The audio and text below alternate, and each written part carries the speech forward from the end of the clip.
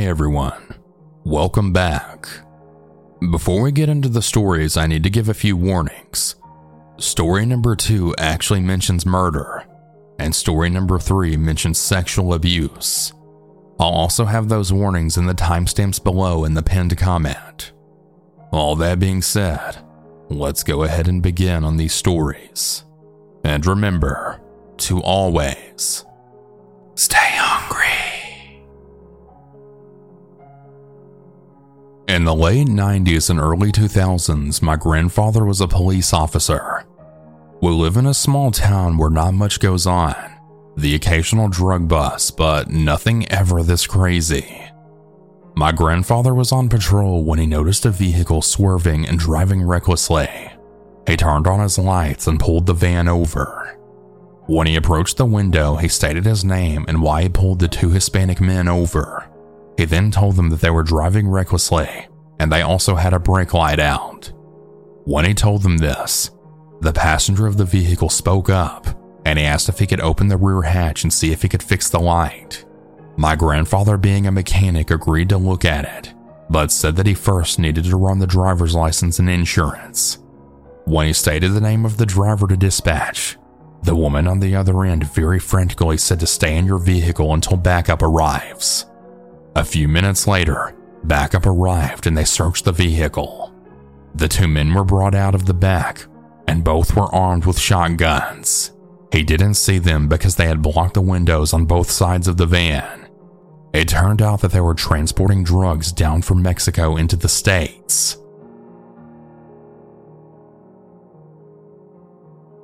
I will be leaving out some specific details such as exact dates, names, and locations to protect both mine and my family's privacy.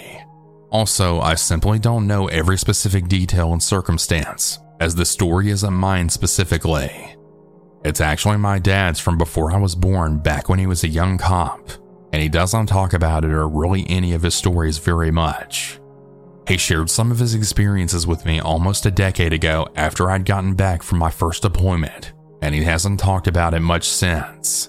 I can safely say that he wouldn't mind me sharing the story as long as I keep certain personal details private, because it may help people better understand the nature of things many of those in law enforcement have to deal with.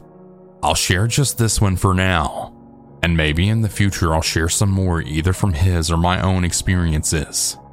Also, please note that I put this together from not just what I remember my dad telling me, but also from local newspaper articles, as well as some of his old cassette tapes that contain the radio transmissions from that night.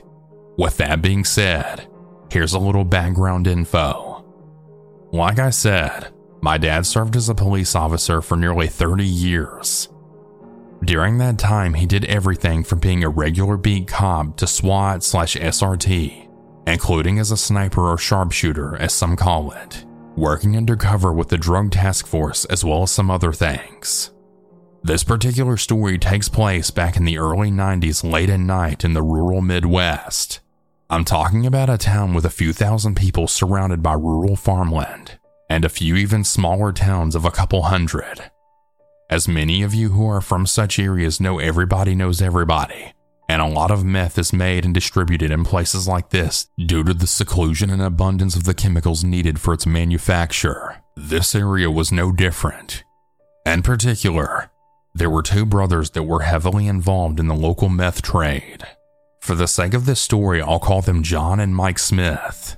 Over the years, John especially developed a reputation for violent behavior, and he probably suffered from some sort of mental illness as well.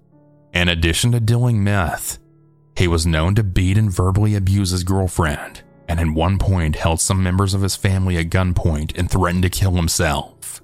Both brothers were constantly in and out of jail, and at the time of this story were both on probation, and one of the stipulations was that they weren't allowed to be around each other. At some point, one of them had acquired a Tec-9 pistol. The rumor around town was that they had illegally filed down the sear so that the pistol could fire full auto. Also, a couple of days prior to the story taking place, Mike had bought several rounds of 9mm from a local sporting goods store. Now, the night of the story, my dad was out on patrol on his motorcycle. Earlier, they had gotten reports that John and Mike were out and about driving around together. As I mentioned earlier, they weren't supposed to be together. Well, at some point that night, my dad does indeed spot them driving around together, and he proceeds to call it in and attempts to pull them over. As soon as he lights them up though, these two take the fuck off and he gives chase. During the chase, my dad actually sounded pretty calm over the radio as he relayed the situation. He chased them to Mike's house and the two got out of the car and tried to run inside. John made it up the front porch and in the front door. Mike, however, wasn't as fast, and my dad was able to grab Mike on the front porch before he could get inside. My dad is behind Mike trying to subdue him, and they're fighting on the front porch. John then comes back out the front door holding the Tech-9. At this point, both the sides of my dad's and Mike's bodies are facing John. John then pointed the gun at my dad's head. Luckily, he sees John out of the corner of his eye, as well as the muzzle of the gun, maybe just over a foot from his head. Without thinking, just completely on instinct, my dad is able to turn Mike in front of John, ducking his head behind Mike's body, pulling out his pistol, aims it over Mike's shoulder, and then quickly squeezes a round off towards John. John immediately collapsed to the ground, and my dad was able to take Mike to the ground and cuff him. My dad radioed shots fired, and that one suspect was now down. I remember that he sounded out of breath and he wasn't yelling or even freaking out into the radio, but that he was talking louder, and you could tell he was stressed out for lack of better terms, but still kept his composure. Soon backup arrived, and of course, being a shooting in a small town, it didn't really take long for word to get around. John's family tried to claim my dad had murdered him, and of course the entire incident had to be investigated. During the investigation, one of John's friends tried to claim that he saw my dad drunk at the local bar bragging about how he shot John. The thing is, everyone that knew my dad knew that he didn't even drink and had actually never drank in his life. In fact, it was a joke among his friends that they loved to jokingly give him crap about it every so often. Plus, no one corroborated the story, so that claim didn't hold any water. After the investigation, the shooting was found to be indeed justified. Of course, John's friends and family didn't like that. I suppose it's hard to accept sometimes that the people you care about aren't always the greatest of people and bring their own demise on themselves. Maybe it's easier to live in denial. I don't know. I'm not them and I haven't lived the same lives and experiences that they have. Hell, like I said, I wasn't even alive at the time this all went down. Regardless, they decided to order and give out some bumper stickers that said, "Remember John Smith," and the local paper released an article about the investigation finding the shooting to be justified. In the article, they had a picture of both my dad and John. Both of them were in their late 20s at the time. My dad is 6'4" tall with the classic cop mustache, and at the time he was around 220 pounds of muscle. He had always had a passion for fitness, and was a former state champion high hurdler, and he received a full ride D1 track scholarship before becoming a police officer. The paper made sure to use a picture of him in uniform that of course not only highlighted all of those physical characteristics, but also showed him with the most serious facial expression they could find. John, on the other hand, was average height, probably around 5'10" or so. Even though, like my dad, he was in his late 20s, since he had used meth and other drugs most of his life, he was very thin with emaciated skin. He had unkempt, matted, oily hair. Most of his teeth were either gone or rotted out, and he usually looked dirty and disheveled. The paper, of course, made sure to use his old high school senior picture, taken around a decade prior, with him smiling so happily. Mike ended up going to prison.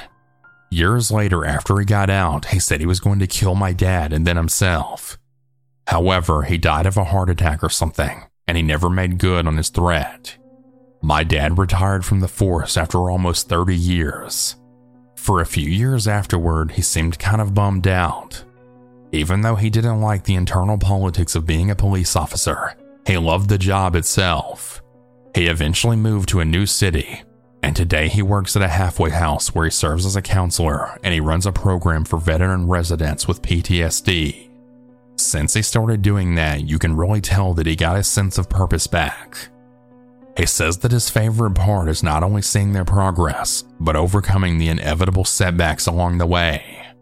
Many of them still come to talk to him years later and thank him for seeing the potential in them when no one, including themselves, ever did, as well as giving them the tools to help them turn their lives around. I've even met some of them myself, and they've told me similar things. You can tell the residents there seem to have a certain respect for him and a few of the other people who work there. Sort of like a father figure or an older sibling that they never had kind of vibe. What's really interesting is he said if it wasn't for his time and experience as a cop, he wouldn't have been able to relate to and understand many of the people he counseled.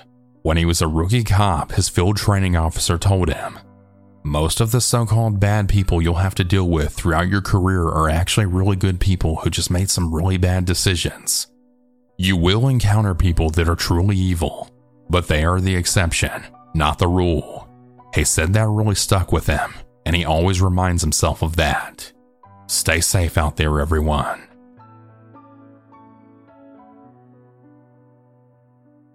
When I was in high school, I discovered a stolen car which I reported to the police, and it could have led to something worse. Every day when I got home from school, I would head upstairs and use the bathroom up there since my room was up there as well. Being on the second floor, I never had a shade or curtain on this bathroom window.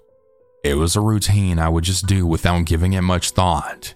I would go up, do my business, and glance out at the window. From the window, I could see the backyard and over our fence to a parking lot of some nearby apartments. One day when I happened to glance out the window, I noticed a car sitting at the far end of the parking lot with the driver's side window down. This was odd to me, as it had just snowed heavily the night before, and the snow covered the car completely except for the open window. I laughed to myself, thinking maybe it was just an older car and the window was either broken or didn't work, or someone who parked it there might have been drunk and forgot to roll it up. Many thoughts went through my mind about all the possible reasons it would be wide open like that during the winter. I eventually put it out of my mind. After several days, I noticed the car hadn't moved and the window was still open. I sensed something was off, and I had the idea the car had been stolen and dumped there. Deciding to be a good Samaritan, I wrote down the make, model, and license plate number, and I brought it to my high school police liaison officer. The office of the liaison officer was nothing more than a custodian's closet with a windowed door. The window had been covered in black construction paper for privacy of the students or staff that needed to discuss matters with the officer. When I brought the information about the car to him, I remembered having to wait, as he was in some meeting with a student at the time and he didn't answer my knocks. I had to go to my class, so I handed the information off to a friend who said they could get it to the officer later on. Later that day, I was called to the foyer and I was met with a liaison officer and a uniformed officer. It turned out the car was reported stolen, and the uniformed officer was there so that I could go with him to show him where the car was. I was excused from school, and I rode with the officer to my neighborhood and then showed him the car. After filling out my information with the officer, I was then brought back to school by the police liaison officer who met up with us later. This is when things could have gone bad for me. For some background context, I'll tell you that I've always had some suspicions about the liaison officer. Well, before I brought the stolen car information in, I witnessed the school's officer being overly friendly with students, and many liked him and joked around with him. He would say things like, "If you went camping and woke up with your butt hurting, would you tell anyone?" At this point and other so-called jokes, students who really liked him would laugh him off like he was just one of the guys joking around and having a good time, even if the jokes were inappropriate. I just felt there was something off about him, but since many students liked him and seemed to vouch for him, I shrugged it off. "So, what do you have planned this weekend?" he asked me when driving me back to school. I remember being nervous, as I'm usually a shy person, and I gave him a serious but ridiculous answer. I told him I was getting an oil change done on my car. He laughed at this, and he said I must have more fun things planned other than that. I laughed too, but I didn't really have any plans that weekend, and I didn't elaborate. He then offered to buy me lunch from a fast food place a block away from school many high schoolers like to flock to when they have off-campus lunch. At the time, I thought it was maybe some kind of reward for finding the stolen car and reporting it. I think that he was trying to groom me with the offer of food and being friendly that day. Several months after reporting the car, news broke out that the liaison officer had been caught sexually abusing a couple of male students on campus. Word had gotten out that he had paid the students to do sexual acts and that there were VHS tapes involved. I heard he had tried to hand over the evidence to his brother to destroy, but his brother looked at one of the tapes and then immediately turned him over to the authorities. Regardless of the facts, he was found guilty of several counts of sexual abuse and sentenced to prison. My instincts of being suspicious of him were right. Thinking back on the car ride to school with him, I can't help but think that he would have done something to me. What if he did try something and I refused? Would he have threatened to arrest me or something? Blame the stolen car on me? Force me to do something at gunpoint? The black construction paper over the window of his office door might have been put up to hide the criminal acts happening on the other side. In any case, I'm glad that nothing ever happened to me. I feel bad for the students who were abused, and I really hope they're doing okay these days. This goes to show that sometimes you never really know a person, and sometimes people that are supposed to protect you are just not as they seem.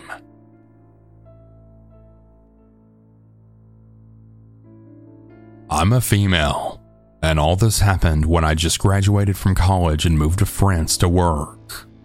I didn't know the language, and I worked night shifts in an international hotel in one of the safest areas of the city I lived in. On one night, I had to borrow a car while mine was in the shop being repaired. The only available replacement car was a white van, like the ones used for moving or that the post delivery drivers have. Thinking nothing of it, I took it and I made my way to work. That night went smoothly, and nothing was amiss. However, on my way home, I saw flashing blue lights behind me. As I mentioned, I live in a safe area, so I just guessed that my van had a broken light or something. Odd for a replacement car, but it happens, I guess. I got pulled over just before a residential area, meaning we were still in the darkness aside from a street lamp very far away. As a new driver and eager to obey the law, I opened my window fully and took out my driver's license while I waited on the police officer to come to me. However, the man who approached me was wearing civilian's clothing. I guessed he was just an officer out of his uniform and greeted him politely. This man seemed surprised to see me, and he didn't identify himself. Huge red flag, I know, but back then I was really naive and stupid. He said something in French, but I unfortunately didn't understand, and I asked him if he knew English. He repeated himself, and he asked where I was headed. I assumed this was a generic question, and I answered I was heading home. He then asked where I lived and seemed even more surprised to hear the location as I lived quite far away from my workplace. He then questioned about where I worked as well, seeming a little nervous. I answered, thinking I was complying with the law. The whole interaction didn't even take 2 minutes, so of course I didn't think that his questions were inappropriate. He didn't even ask to see my license, and he fell silent for a moment before poking his head through my driver's window and looking behind me at the empty van. He seemed unsettled by the lack of discovery of anything suspicious, and he just told me to go home. On the ride back, I thought he was an undercover cop that was probably on the lookout for a similar looking car, and he thought he had found it. Now, this situation seemed normal in my mind for a while, and I thought nothing of it, until one day I was telling my coworkers about my experience and laughing. They stared me dead in the eye and told me that white vans were usually used by prostitutes, and they offered their services in the back. The man that stopped me might have been a cop, but he might have been a man pretending to be a cop, seeking to take advantage of a sex worker. But when he saw that I didn't speak any French and that I didn't match the usual description of one of them, he took a peek into my van to double check, and then seeing that there was no mattress back there, he backed off. Needless to say, I was terrified. He really could have been a cop, but I can't help but wonder what would have happened if he wasn't, And if he really did want to take advantage of some poor girl, I no longer open my windows entirely whenever I'm pulled over, and I make sure the person stopping me is actually a police officer before engaging in conversation, and I no longer drive a white van. Hey everyone, that's about it for today's stories. If you have your own story that you would like to send, you can send it in at southerncannibal.com, or you can email it at southerncannibal.stories@gmail.com. I look forward to telling your story. Have a good night or good day, everyone, and remember to always